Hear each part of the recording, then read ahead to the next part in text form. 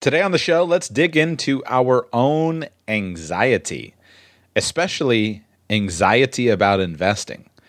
My guest is a former clinical psychologist, Dr. Alice Boyes. She's an expert on this subject. In fact, she's written a whole book on it.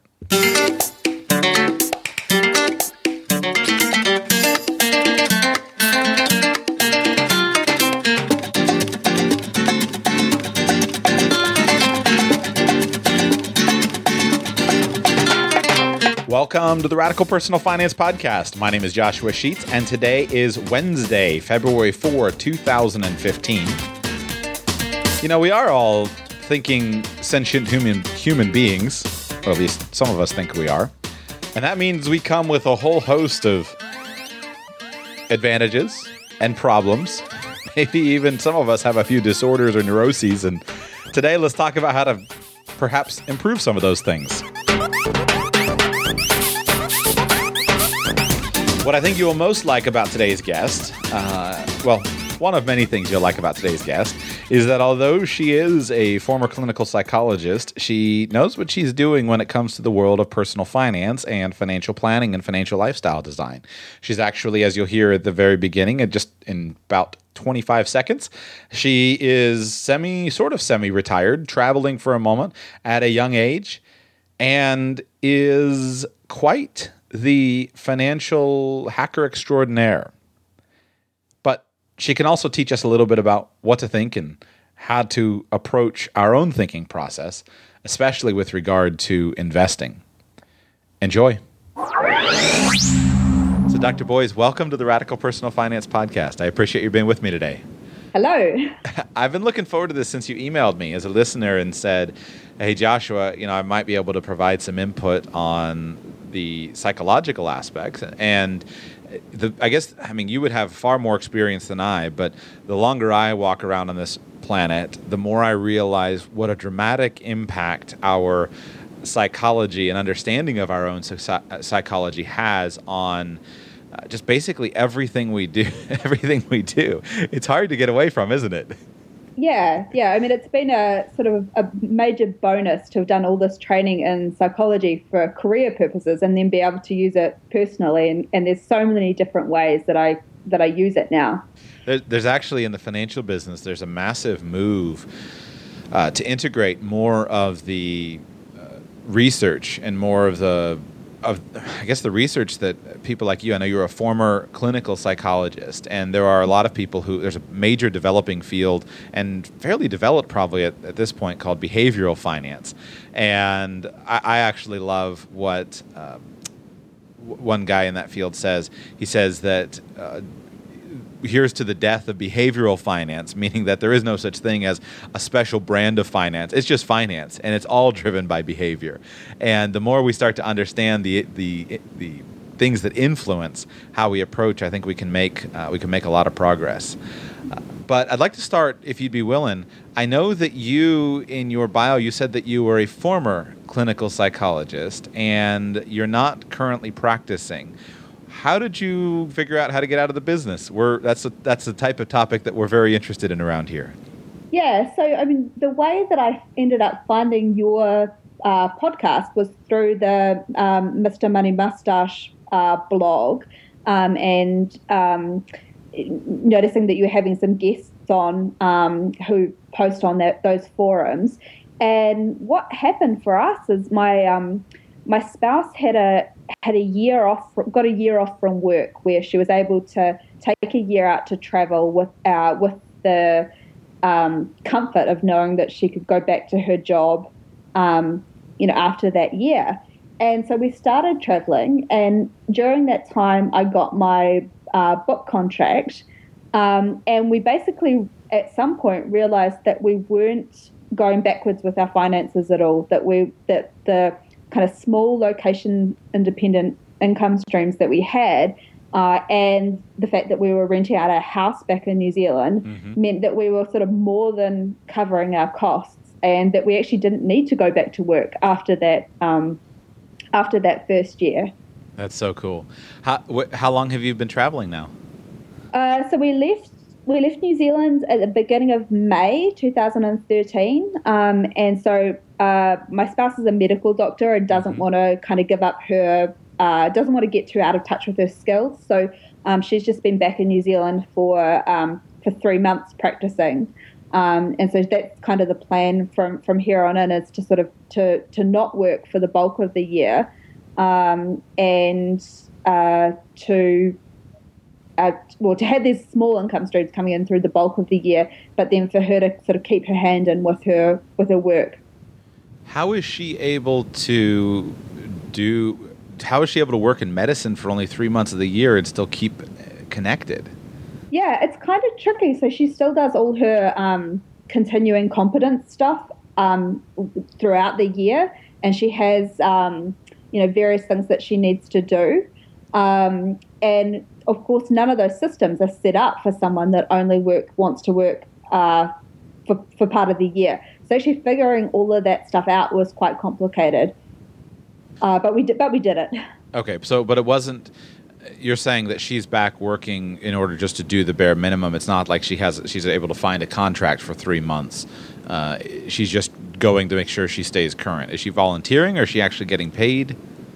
She's a GP, so she's a locum GP. So she's working either for a couple of weeks or a month in different practices. So it's actually quite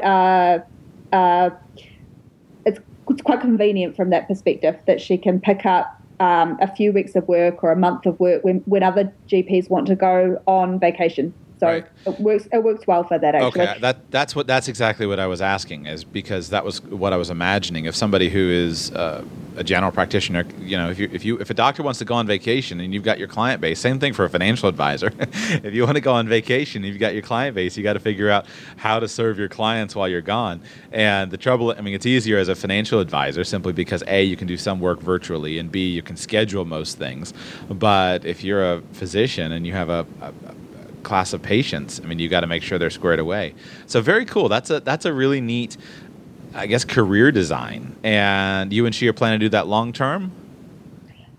We have a 5-year plan at the moment. So the plan is to try out what we're doing for 5 years and then reevaluate things after that point. So, and as I said, we're already we're I guess almost 2 years into that 5 years. Very cool. So let's get to the meat. I'm always fascinated at people who are taking some of the ideas and the principles and then figuring out how to apply them in their own life. And one of them that I think is powerful is just simply taking shorter distributed retirement or just pulling back a little bit, working in more of a ebb and flow type of arrangement than trying to work your whole life like crazy and then retire exhausted when you're too old to do anything fun. Yeah, and it's completely fascinating, and there are just so many different ways to go about it. I love hearing about other people's stories as well.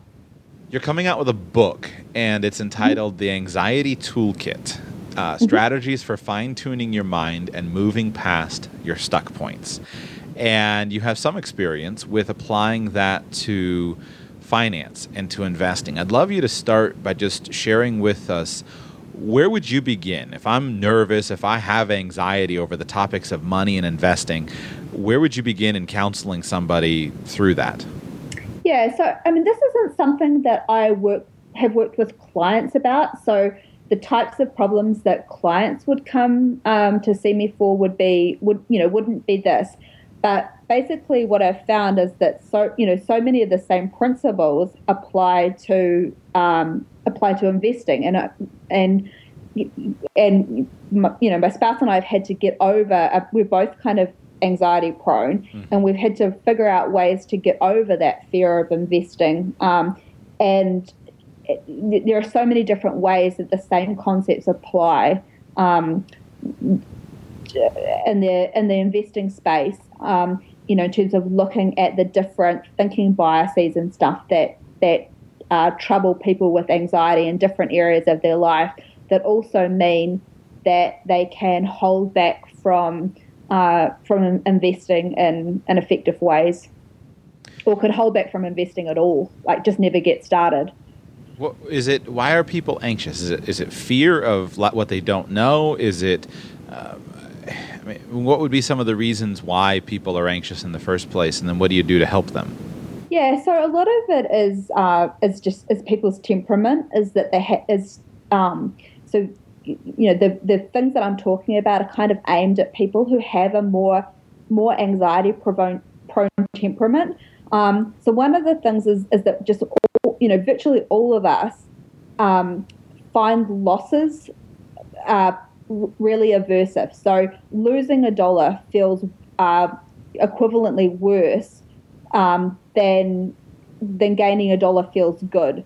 So we all tend to be like that, and for anxious people, that tends to be even more pronounced. So people with anxiety tend to be what they call prevention focused, which means that they are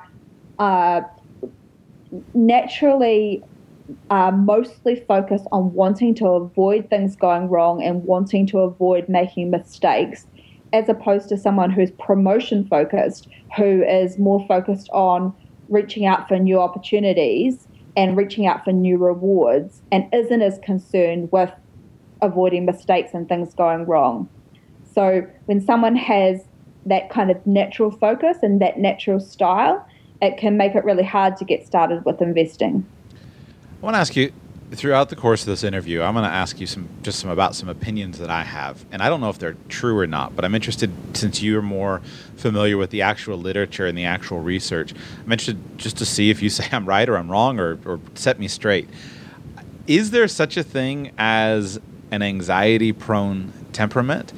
And what I mean is, I feel like that's probably me. I don't know what the triggers that a professional would look for, but I remember just being so nervous and scared about basically anything in life. I'll give you one example. I do a podcast now, and so my show is heard by a lot of people, and I'm more comfortable with that now. But when I was in high school, I remember that I specifically didn't want to be either valedictorian or salutatorian of my class because I would have to give a speech.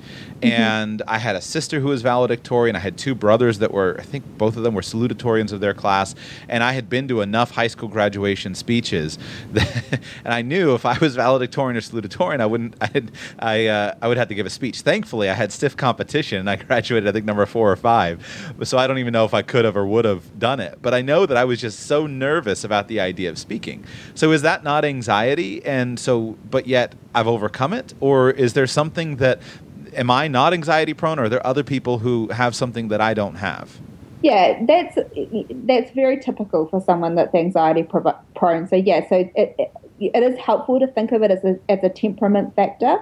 And the difference between an anxiety disorder and being anxiety prone is basically the definition of having a disorder is that the problem has to be distressing and or impairing to you. So if you are distressing and or what? Impairing. Okay, I don't know. Is that a clinical word? Impairing. It's accent. IMPA. Oh, impairing. Sorry, yeah. Got it. Accent. There we go. Forgive me. My ear is not quite tuned as it should be. Yeah, some words are difficult. Yeah, for me to say in quote unquote American. Yeah, we've ruined the English language. So okay, so that's the differentiation then, just between somebody who's actually has a clinical disorder versus something that's just maybe a more normal part of life. Yeah, so personally, I'm incredibly anxiety prone, but it doesn't get in the way of my life in any way at all anymore. And when you get to that point with your anxiety, it's it starts to feel a lot less. It's a lot easier to identify as someone who's anxiety prone mm-hmm. when you've overcome it and it doesn't cause you any problems. What about mistake avoidance? That was what you just mentioned, that we have, some of us are very prone to just want to avoid the mistake versus being focused on promotion. I have a theory about that, and I don't know if it's total bunk or not, but I think that's probably learned, and it's probably learned due to schooling. Because I don't know, I mean, I look at my son, he's almost 1.5. He doesn't care a bit about making mistakes. He just tries and tries and tries and tries, and he fails, and he tries, and he fails, and he tries. But I look at myself over time, through the schooling process of constantly be told, this was bad, this was wrong, and being overcorrected academically. And I wonder if that's not learned. Do you think it's learned, or do you think that that's more of an inherent trait? I think it's a bit of both. I think a lot of it is inherent, and some of the reasons why it doesn't show up till later will just be, in terms of brain development, that we don't, that some of those that tendency to be self-conscious doesn't develop till people's brains until they're a wee bit older. So that's sometimes why you're not seeing it in younger children. That tendency to be concerned with how others perceive you maybe doesn't develop till later. So it's a bit of it's certainly learning can play a part, but there's also a big temperament factor, which is why it's important for people to know how to kind of work with their own temperament and to understand that really well, so that it doesn't cause them any problems and so that you can use it to your advantage. How would you start to understand what your actual temperament is? Well, I have a big chapter in my book. Nice. I like the plug. That. Very nice. So, for people that are anxiety prone, to kind of understand that. But there are, it's just, I guess, just from reading around different,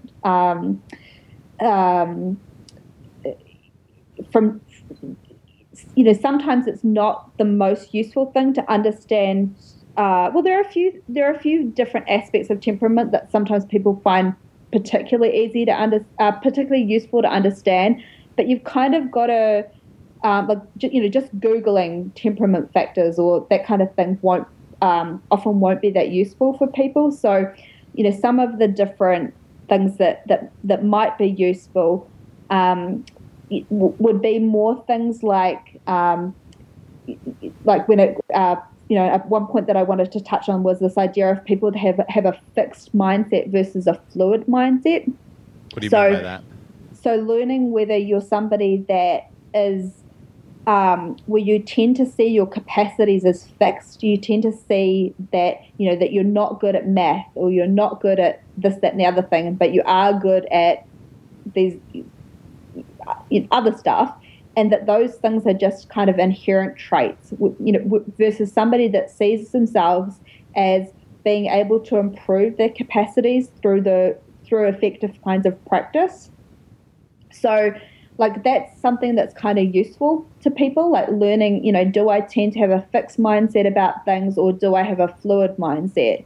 So sort of learning about how your temperament actually influences your thinking style is kind of more useful sometimes than learning just straight about temperament itself. Like some of the temperament factors are things like how easy is it for you to adapt to change? So that's something that people that can be quite useful for people to learn about. So are you someone that just reacts negatively or has a big kind of internal reaction to any suggestion about changing plans or doing something new, or doesn't like surprises and kind of naturally has a negative reaction or feels really stirred up when you're out of routine? So that's a temperament factor that can be quite useful for people to understand. But generally, people want to kind of learn more about about their thinking style, more so than just their straight temperament. Like it's not that useful just to know whether you're an introvert or an extrovert sometimes, versus how that influences the way that you think and the way that you act. Do you mean by thinking style? Do you mean learning style, like verbal learner, kinesthetic learner, visual learner, auditory learner, that type of thing, or do you mean something different?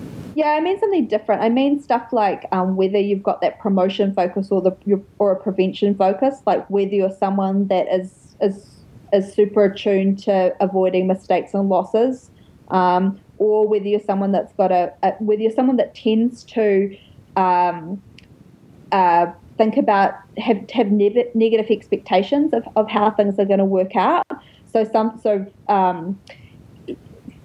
people just automatically assume that they're going to try something and it's not going to work, and learning to balance out those thoughts so that you also think about the positives. Or if you're someone that's kind of doesn't think about those negatives as much, like learning how you can kind of train yourself to do that if that's not your natural thinking style. Focusing on the loss, on the promotion focus or the prevention focus. So I'm interested. I don't have any idea where I would fall on that scale myself. I've never done that introspection or taken any tests. What would you ask me to help me figure out whether I'm more prevention focused or promotion focused? Yeah, so I should say that one of the researchers who's done some really great work around this is a woman called Heidi Grant Halverson. Okay. So if people Google her, she's got a bunch of like Harvard Business Review articles and things. If people are interested in that topic, they can kind of look there. But one of the questions that you can use is to look back at your regrets and ask, and if I said, well, like kind of what's your biggest regret? And if your biggest regret is something that you wish you'd done but didn't do, you're probably more promotion focused. If your biggest regret is something where you kind of regret making a mistake, you're probably more prevention focused. But it's more complicated than that. And the really complicating factor is that some people can be high in both. So you can be both high in promotion and in prevention focus, and those people tend to have a particularly hard time because they tend to like have this real conflict between their accelerator and their brakes. So it can, if you're high in both, it can be really useful to understand what's going on for you. Interesting.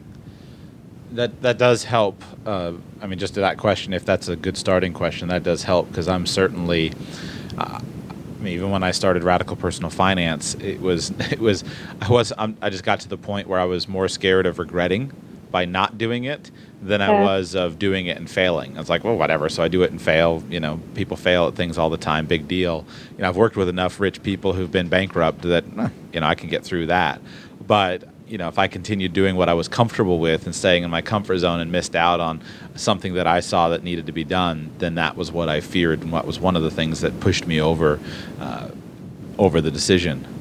Yeah, and one of the things that you said there was really key, this idea that you could cope with something so you're imagining, a negative scenario. So, so somebody's big fear might be going bankrupt or something like that.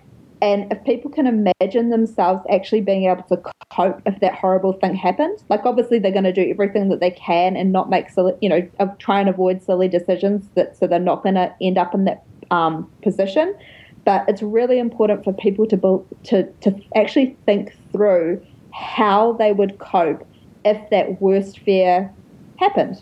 Like, so for whatever your fear might have been for starting the podcast, whether it was nobody listening or getting really negative comments or whatever it is, so people need to identify what their worst fear is and then actually think through how they would cope with that. So people that are really high worriers, people who have worry disorders, avoid doing that. They avoid actually thinking about how they would cope if their fears eventuated.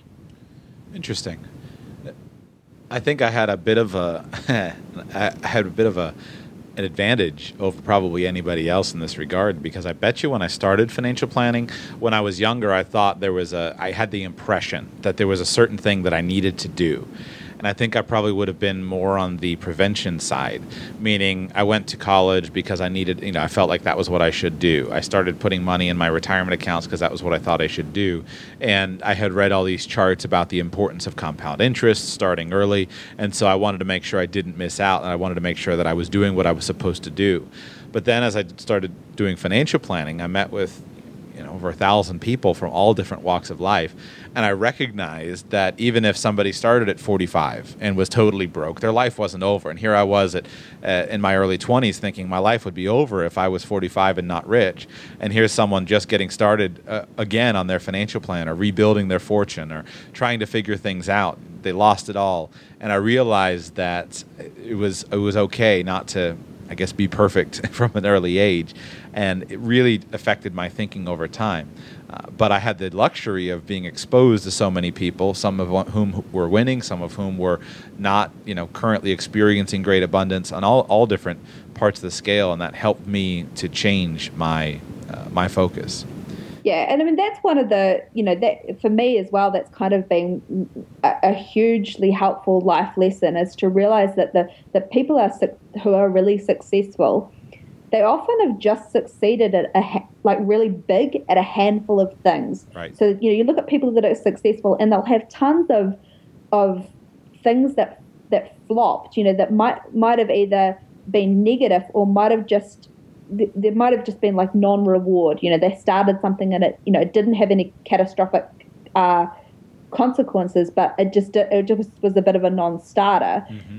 But if you look at most successful people, they have heaps of things like that, and maybe just a handful of things that actually worked out.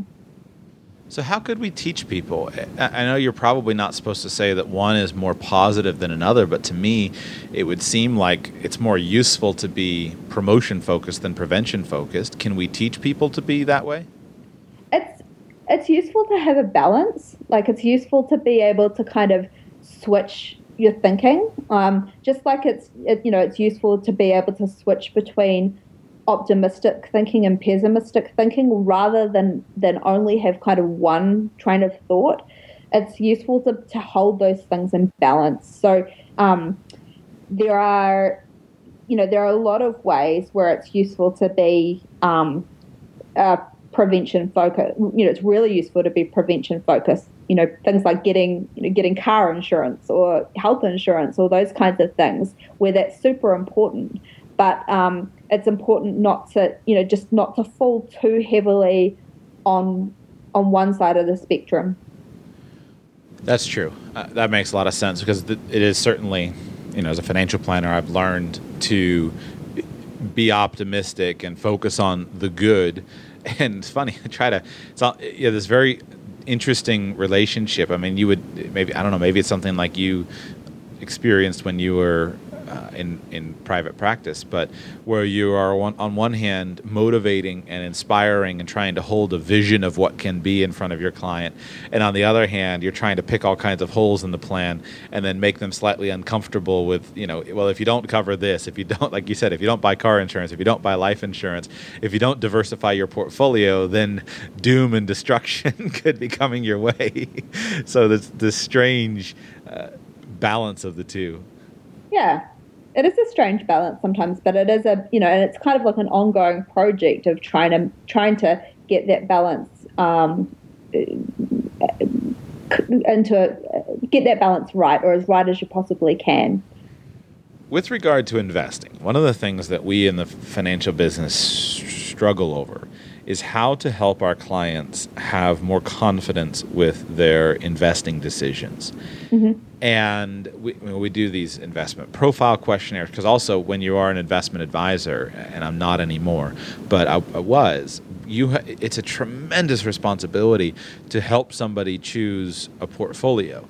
And so that's why we have the people make fun of them, but the investor profile questionnaires that we've developed to try to understand how a person thinks. And the trouble is that we usually have to be more defensive than offensive. We have to be more loss prevention focused rather than ultimate gain focused.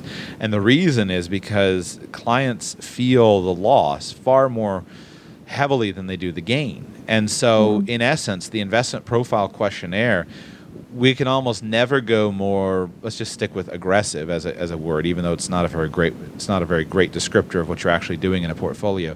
But we can almost never go more aggressive than how a client answers these questions, because we have to have something external to help us not apply our comfort level with investing onto a client's comfort level.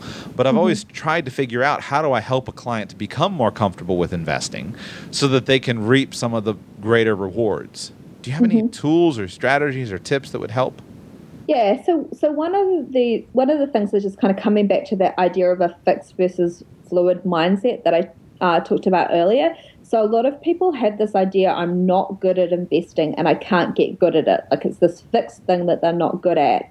And I mean, one of the things is to think about the ways that you're actually sort of the Wizard of Oz principle. Like how did you have that all along? Like, in what ways are you good at investing already that you might not even be recognizing as investing? So, like, even things as simple as things like you invest in ingredients to cook meals, or you invest in buying a car or a bike that gets you to work, that allows you to generate income.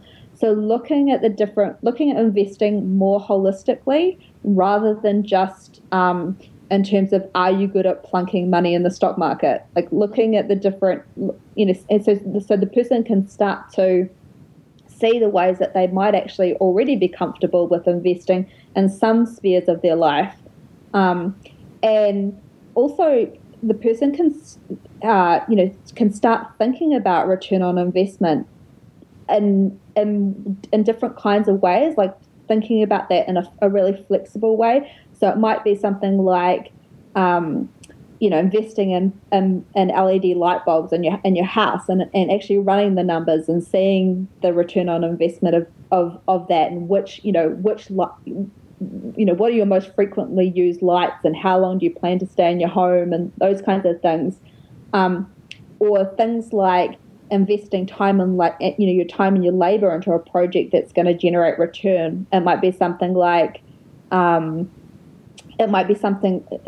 learning about travel hacking and applying for credit cards that have sign-up bonuses and things like that. Or one sort of random thing that I do is I buy like gift cards online at a discount. So I don't go to Home Depot and just use my credit card. I go online and buy like a Home Depot gift card that's selling it 9 or 10% off, because I see that as, if it's spending I was definitely going to do, it's a return on investment. So just kind of starting to think about investing more holistically, and learning that you can develop competence and confidence through all of those different kinds of methods as well. The big thing is really avoidance. So you mentioned, like in your example about the valedictorian. So one of the like really striking issues with for anxious people is this avoidance coping. So, and the longer that you avoid something, the harder it becomes to do it. So the other big thing in terms of developing confidence is this idea that you develop confidence and competence from doing.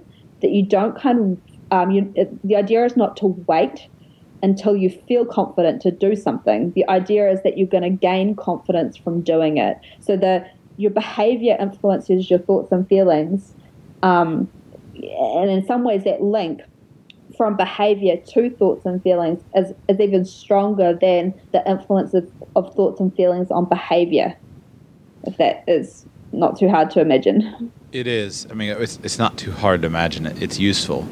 One of the things I love about podcasting as a medium is I can go back, and many podcasters or even writers will often leave their original episodes or their original articles or their original essays live.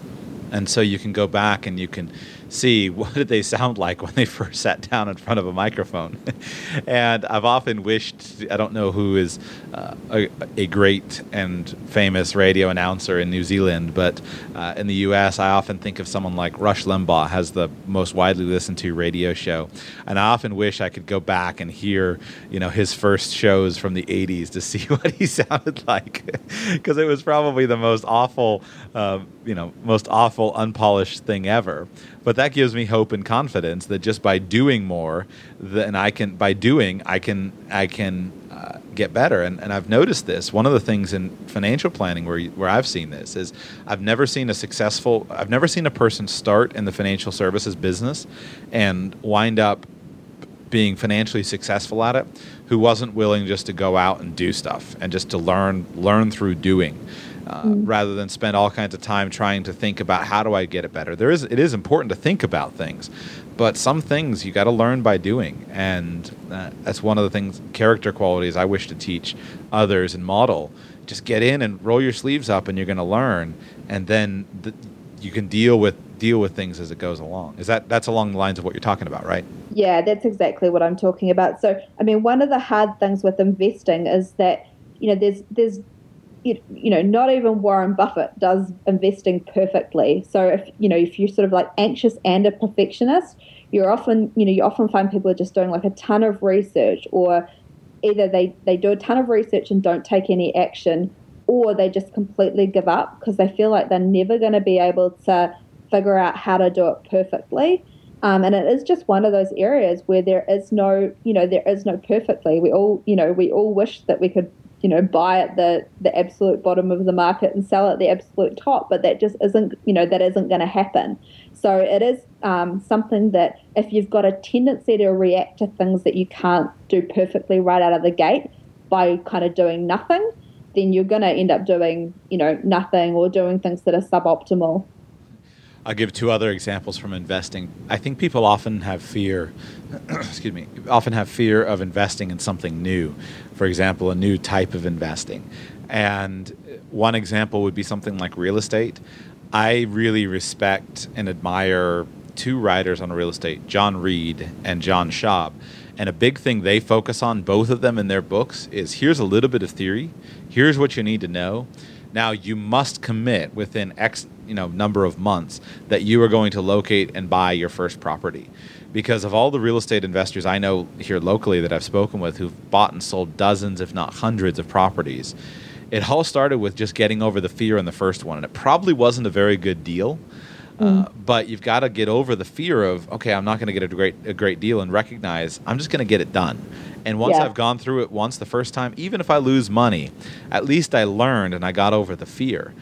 I remember another example in my own life. When I was younger, I was schooled and basically indoctrinated in the popular finance approach that the only suitable asset class for people to invest in was stocks and bonds, and maybe some real estate. And then I started reading about things like gold, things like just alternative, hedge funds, different things. And I realized that I was scared to go and buy gold coins. And so I remember forcing myself to say, Joshua, this is stupid. You are being an intellectual imbecile if you're just sitting here because you're scared to do something that you've been indoctrinated against. And so I forced myself to find a gold dealer, walk in, plunk down my money, and buy a 1/10 ounce gold coin. And I walked out and I'm like, wow, I survived. And just breaking that barrier to say, all right, I'm now one of those weird people who owns a gold coin. Now I can look at this a little bit more rationally and try to understand how this market is moving as compared to this other market, and I can gain control. So I've had to force myself to do it in the topic of investing. Yeah, and the way that you take in and process information is so different once you're in the doing stage of something versus the just thinking about its stage. Like it really, the best way to accelerate your thoughts is to start acting. The best way to have new thoughts and new creativity and all of that is to start taking some action if you've been sitting on the sidelines for too long. And I'm definitely not someone that believes in the idea that you should, you should have negative experiences on purpose, like that they're somehow, character building or I do think that you should do everything that you can to try and make a profit on that first house that you buy, to try and especially in terms of catastrophes, to try and not have those happen and do take sensible steps and that kind of thing. But there's something incredibly liberating about making a mistake and realizing that or having a negative outcome to something and realizing that you coped with it, and that one of the things that happened to me was that I was been getting into travel hacking quite a lot lately, and I applied for a credit card, and they declined me, and it was the most liberating thing ever. I've never been declined. I've never in my whole life paid a cent. I'm one of those people that's never in my whole life paid a cent of interest on a credit card. Mm-hmm. So that I've no history of ever being declined for a financial product. But obviously being sort of new to the US, that I have a pretty limited history here. But it was like, okay, so it was like finding the limit. I was like, okay, that's the limit of what I can do here. I've just hit the limit. It was so liberating to have that happen. It was embarrassing, like for a day, I felt embarrassed, but then I felt completely liberated by it. That's such a great example, and it's so funny how we take these things so seriously. That fear of getting declined for a credit card, or that fear of a transaction not going through. I can remember recently I signed up for my wife and I. She doesn't like big box stores, but finally I convinced her. I said, "Listen, let's try it." So we signed up for Sam's Club, and we went down. And I needed to shop. We needed to buy some stuff. So we signed up for Sam's Club, and I went there. It was our inaugural purchase. And the thing with Sam's Club, they don't accept credit cards. They only accept debit cards or cash. And so I knew in advance that was going to be the case, and I had made sure that there was plenty of money in the primary checking account, everything good to go. And I had 2 carts worth of stuff that I was buying, and the bill was I think $800 or $900, something like that. And I get there, and my card is declined. And they had swiped 2 carts full of stuff. It had taken a long time for this to go through, and there's a big line behind me. So all of a sudden, I just start sweating bullets. Wait, I know there's money in the account. I host a financial advice podcast. I'm not overdrawing my account, but just this intense wave of fear, oh, these people are all judging me. So I tried the other card. I think the Discover card is the one they accept. No, declined. So I'm saying, oh man, how much cash do I have in my wallet? And I was able to work it out, and since it was such a large purchase for the first time at the store, my debit card and credit card company had just simply blocked the transaction. Yeah. And I was able to call them and get it worked out. But man, I was literally sweating at the shame and the fear of me having to go and take my 2 carts that I had spent hours loading and put everything back on the shelves. Yeah, and new experiences, that often go like that, right? It was the first time that you've gone to Sam's Club, and it's so often you're out of your element. Yeah, the first time you do something, there's this unexpected blip with it, and that's what people with so there's a difference between trying to avoid a catastrophe, trying to avoid losing a lot of money, or trying to avoid getting stuck in something that some kind of bad scheme that you can't get out of. You should work really hard to avoid catastrophes, but those kinds of negative experiences that are really just emotional, they're really just a bit embarrassing or a bit awkward. So, the people that do well are the people that are willing to tolerate those feelings. So there's a big kind of literature, big sort of research literature around the fact that people are a lot more successful in their lives if they're able to tolerate a degree of discomfort. Exactly the kind of example that you're talking about. Do you think, is that something that can be intentionally trained, that we can intentionally train ourselves to be comfortable with discomfort? Yeah. So it's absolutely, and it's much more about learning, as you say, learning to be comfortable with discomfort than it is trying to eliminate all sources of discomfort from your life. There's been a big shift in the in psychology towards that idea that that comfort with discomfort is just a hugely valuable psychological skill, or willingness to tolerate discomfort is hugely valuable. You think about all the things that people would avoid if they weren't willing to. So I know a lot of people that really avoid the phone, so that they really don't want to ring customer service. They don't want to ring around and get different quotes for their insurance, or they don't want to have different tradespeople come over and get, quotes from three tradespeople for a job that they need done in their home, or that they'll just avoid those things. And you can just see how the people that are willing to go through those experiences where they feel a bit awkward, like asking for a raise or negotiating a salary or those kinds of things, like the cumulative effects of being willing to tolerate that small moment of discomfort, just like over a lifetime, they leave the person so much better off. Yeah, as a parent, I think about this as one of the most valuable things I can do for my kids, and I'm thankful that my parents did it for me. When we grew up camping all around the U.S., and the thing I love about camping is it forces you into just these awful circumstances sometimes, and you're just stuck in the car, and it's been all day, and you're driving across Kansas, and you have 400 miles to go, and if you've never driven across Kansas, someday you will, and you'll understand. But it's just a long day in the car, and you're sick and tired of it, and you're upset, and you're cranky, and you're grouchy, and then it's an amazing opportunity to learn to control your attitude and to not let your attitude be affected by the circumstances around you, or you get rained out, or it's hot, or something like that. It's just that was one of the tools that my parents used to bring discomfort into our lives, and we had a great time. I mean, there's all kinds of peak experiences as well, but the discomfort is so valuable.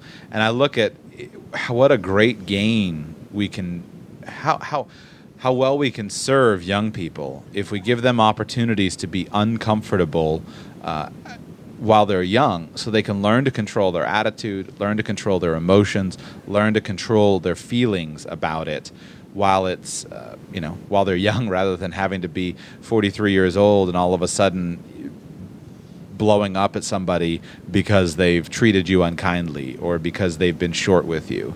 Far better to learn that when you're young. Mm-hmm. For sure. So as we start to wrap up here, is there anything else on any other ideas that you have or other thoughts that you have that would be helpful to listeners who are working to overcome and tame their anxiety? Yeah, so I mean, there are a few just little sort of tips and tricks that people can use.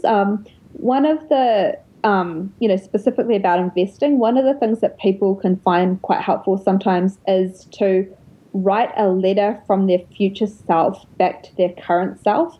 So we often feel like our future self, the self we're going to be in 20 or 30 years time, is almost like a different person from our current self. So sometimes it feels like the consequences of either making good financial decisions or not so good ones are going to be almost experienced by someone else rather than by you, just an older version of you. Right. So one thing people can do is maybe write a letter back to their current self from their 20 years older version of themselves, saying thanks for going through thanks for going through those initial stages where you really didn't feel like you knew what you were doing, or thanks for staying the course when there was that downturn in the market and you felt like yanking all your money out, all those kinds of things, to try and sort of bridge that gap from your current self to your future self, so that it starts feeling like all these good things that you're going to be doing are actually, the benefits are actually going to be experienced by you at some point in the future, and not like some completely different person. It's a great idea. That could probably be applied to far more than just finance. That can be applied to what we eat and how we move and how we live our lives. Yeah, and I mean the other thing is, is to make a plan. So one of the things that sort of I found useful in thinking about my own asset allocation and things was to look back and actually see, if I had that allocation back in 2008, 2009, what would have happened to my investments, and how would I have handled that? And thinking about if you want to understand what your own worry is, as you're concerned that you're going to yank your money out of your investments if there's a downturn, or is your concern that you're going to maybe not yank your money out, but you're going to not keep your contributions up, or kind of looking at different scenarios from what you know about your own behavioral patterns and your own thought patterns, what you might be inclined to do, and coming up with an actual behavioral plan for what you do in that situation. who would you talk to? What sort of data would you look at before you did something rash? Those are a few options for what somebody could do. It's being pessimistic and being somebody that thinks about what could go wrong is not a negative thing. That's my natural temperament, and I used to probably feel a little bit ashamed of that being my natural temperament, or like people would tell me to be more relaxed or more happy-go-lucky, or those kinds of things. And what I've kind of learned about myself, and what is true for a lot of other anxious people, is that they actually feel better when they're prepared for things that could go wrong. And there are ways that you can do that are actually useful and there are ways that are not useful, like just continually doing research on a topic, but never getting to the point where you feel like your plan is perfect enough, is obviously not useful. Whereas having like a 3-point plan for what you're going to do if some concerning thing happens is far more useful. I can give 2 practical examples from the world of financial planning of ways that I see and ways that I've learned to apply exactly what you said. You said make a plan, and then make a plan for being prepared when things go wrong.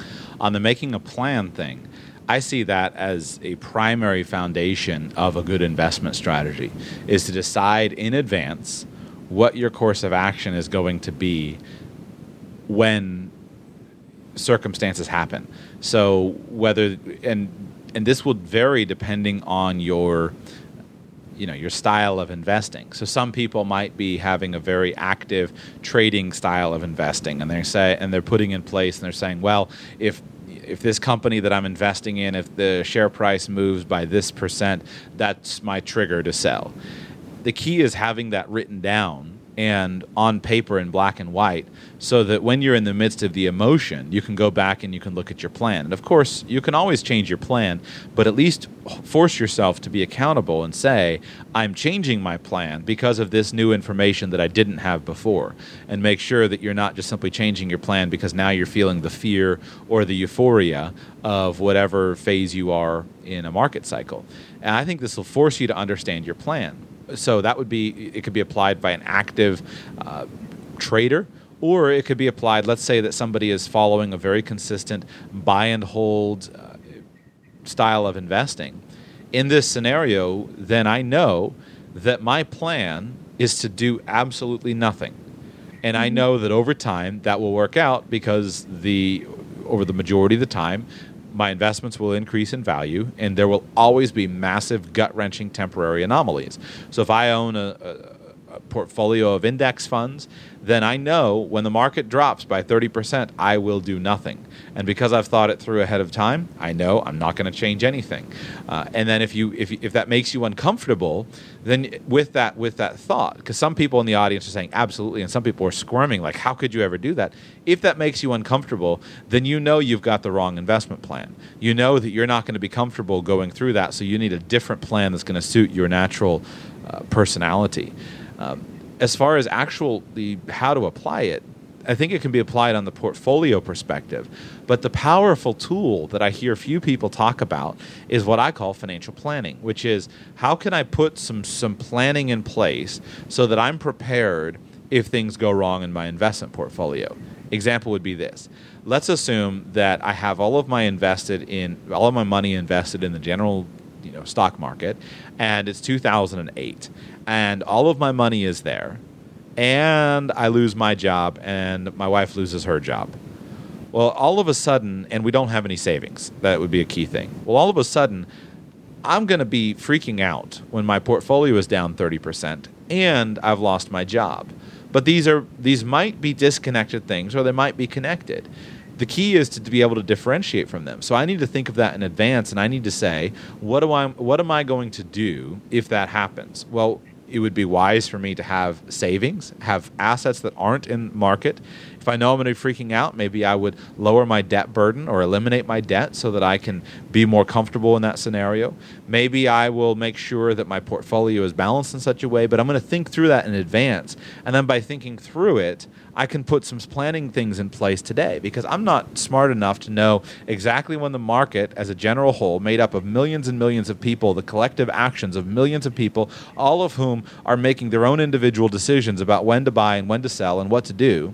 I'm not smart enough to predict the actions of millions of people, but I can look at my life and I can plan and say, if this happens, then I need this in place. If that happens, then I need this other thing in place. And that can alleviate the anxiety of that can alleviate my anxiety if certain events happen, because I've thought them through in advance and I know what I would do. Mm-hmm. Yeah, I mean, one of the points that I would make is that there may not, for somebody there may not be a plan. So this idea that if you feel uncomfortable, it's the wrong plan. That for someone that's anxiety prone, who's very conscious of any kinds of losses or, any kinds of mistakes, there might not be any version of a plan where they feel a sense of comfort with losses. And it's, I guess, thinking about, what would feeling uncomfortable feel like, and what's the level of discomfort, and what types of discomfort are you able to tolerate, versus trying to sort of, especially the and when I say American way, but like I mean sort of the way of the Western world, is this idea that we want to avoid all sources of discomfort. And you were saying before about the importance of not doing that. So there might not be a version that feels comfortable, but sort of separating that out and thinking what's the right, what are the right things to do, regardless of how comfortable or uncomfortable it feels. And for somebody that's very anxious, that might be what they need to do, because they might, if they spend their whole time searching for something that feels comfortable, they might never ever get started, because there's no perfect thing that actually makes them feel completely comfortable. And people learning that even when you're doing the right thing, there can be these moments of massive discomfort, and learning sort of through experience that's not that those anxiety feelings are often false alarms. They're often just about the fact that you're doing something new, rather than them being kind of real alarms telling you that you're doing the wrong thing. I see your point. It makes sense. It's hard to know where that line is, though, because I've turned away people and I've simply said, listen, you should not be investing in publicly traded securities. Like, there are some people who they can't, the fact of being out of control. Entrepreneurs, as an example, many entrepreneurs thrive on this sense of control, and for them, they're just going to make bad decisions. And so I've often just thought, you're better off investing in this other type of thing. You're better off investing in private businesses. You're better off investing in real estate. You're better off investing, but then to someone else who is comfortable with that, you're better off, investing in publicly traded securities. And it's a challenge to figure out where that line is, because I think that that's the whole reason why. That's why it's tough, because I think that both of those things are absolutely true. There is no such thing as the elimination of risk. There's no such thing as perfect safety. It doesn't exist. But yet we do. I think our temperament is important, and how to meet it, but not how to be a slave to it. Just because I'm not going to invest in this type of investment because I'm scared of it and I don't want to learn anything about it. Well, that's probably not a useful character trait. Recognize your temperament. But also recognize that you can learn something about it, and you can feel more confident with education. Yeah, no, I mean, I absolutely agree with what you're saying there. What I'm kind of particularly talking about is the person who's very anxious and there's no version that makes them feel completely comfortable. There's not starting a business. There's not investing in real estate. There's not having, 50% of their asset allocation in bonds, that all of those things make them feel nervous. So if you're one of those people where all of those things that make you feel nervous, you want to go with that. You want to find the thing about them saying, the best diet is the diet that you'll stick to, right? So so it is kind of working. I absolutely agree with what you're saying, that it's really important to understand your temperament, but also it's really important that if you're somebody that when nothing makes you feel comfortable, to pick something. Any other tips on your list or anything else that you want to mention that would be useful to the audience? Maybe figuring out what kind of monitoring works best for you, I think, is kind of an important part of an investing plan as well. How do you mean? So whether checking in on your portfolio once a month is useful, or getting email alerts when there's some kind of change in the market, like setting up alerts, that if the stock price drops by a certain amount, that that's on sale and you want to buy some. Or just kind of figuring that out. I think that can be quite important, that people who are anxious tend to either over-monitor or under-monitor. So kind of figuring that out is important. And I'd also just say, really think, kind of coming back to that idea of thinking about this holistically, like thinking about your whole money picture really so that, working on the things that feel possible for you. So if things like reducing expenses by making those customer service calls to get your insurance rates down, or those kinds of things, or asking for a raise, or like doing all of those, seeing all of those things that you do to improve your money picture is sort of part of the same goal of developing your confidence and competence in the money arena, and that you can start wherever you feel able to start with those types of things. Yeah, the comfort level with a calculator to calculate the unit price at the store is no different than the comfort level of sitting down and calculating what you believe to be the intrinsic value of Coca-Cola. There's a few more numbers involved, but the steps are the same. And so getting used to that method of thinking, I think, can really be a valuable education. Anything else on your list? Nope, that's it. I thank you for coming on. I love having professionals like you in the audience because it helps me I love it. I love it because I can air some of my wacky ideas and then be set straight, or kind of feel good about, wow, I came to that accidentally. And here was a little bit of external corroboration. When does your book come out? It comes out March the 3rd, so yeah. Okay. Exactly a month from when we're taping this. Okay, yeah, so we're recording on February the 3rd. This will probably go out either this week or next. So is it available now for pre-order, if any, on Amazon or anything like that? Yep, so it's available in both paperback and Kindle version on Amazon, and will be available in all the usual places that books are sold. And go ahead and just give us a quick advertisement on it as far as what's in it, what's it about, who it would be a good fit for. Yep, so it's called the Anxiety Toolkit, and it's really practical. It covers rumination, so overthinking about things, like, when you get stuck on, maybe you have an awkward conversation with somebody and then it sort of sticks in your mind. You find yourself sort of lying awake at night thinking about it, or driving home in the car thinking about it. It covers hesitating too long before making decisions, covers perfectionism, covers avoidance coping. It's aimed at it's intended to be helpful both for people who have actual anxiety disorders, but more so people who have an anxious thinking style, who might want to learn about their thinking and behavioral patterns a bit more. How cool that you can do your book tour while you're traveling and work with, I would assume you've got kind of a book launch strategy and lining up the media. How cool that you can be on the road enjoying a location-independent lifestyle and still write and publish your book and do the publicity. What a cool world we live in. Yeah, it is a very cool world.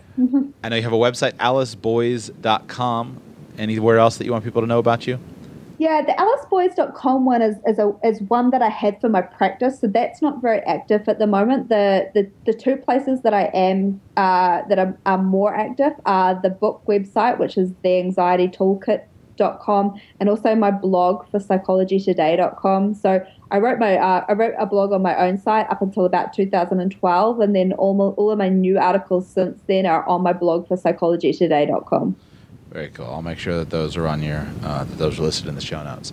Dr. Boys, I appreciate you making time to come on. Good luck. Safe travels to you. Thank you.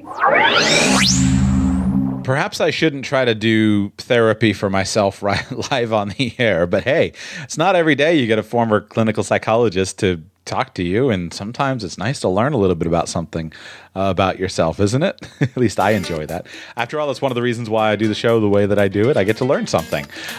I'm not an expert in everything. I'm an expert in maybe just a couple of things, but the rest of the time I'm just interested. And a little bit of introspection and knowing yourself, even as Dr. Boys emphasized, can be so useful. So thank you so much. As we go today, I'm going to read a couple of iTunes reviews. And if you enjoy the show, or if you hate the show, well, you wouldn't be here at that point. But if you enjoy the show, please leave an iTunes review and make sure that you're subscribed in iTunes. That is so helpful.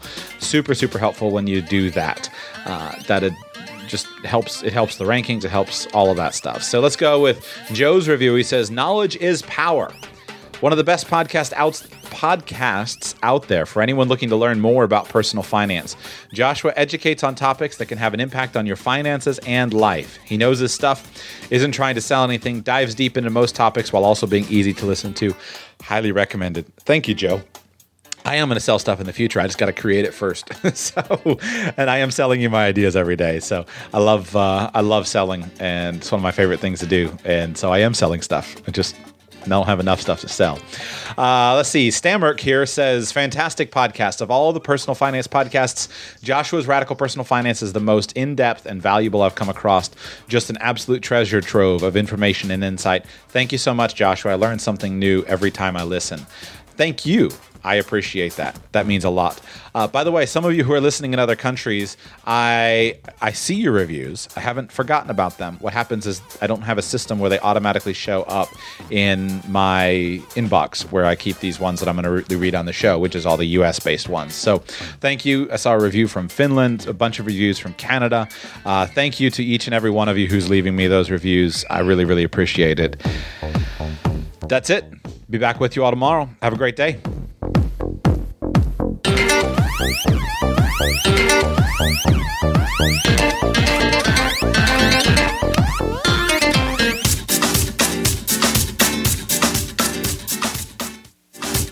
Thank you for listening to today's show. If you'd like to contact me personally, my email address is joshua@radicalpersonalfinance.com. You can also connect with the show on Twitter @RadicalPF and at facebook.com/radicalpersonalfinance. This show is intended to provide entertainment, education, and financial enlightenment. But your situation is unique, and I cannot deliver any actionable advice without knowing anything about you. Please, develop a team of professional advisors who you find to be caring, competent, and trustworthy, and consult them because they are the ones who can understand your specific needs, your specific goals, and provide specific answers to your questions. I've done my absolute best to be clear and accurate in today's show, but I'm one person and I make mistakes. If you spot a mistake in something I've said, please help me by coming to the show page and commenting so we can all learn together. Until tomorrow, thanks for being here.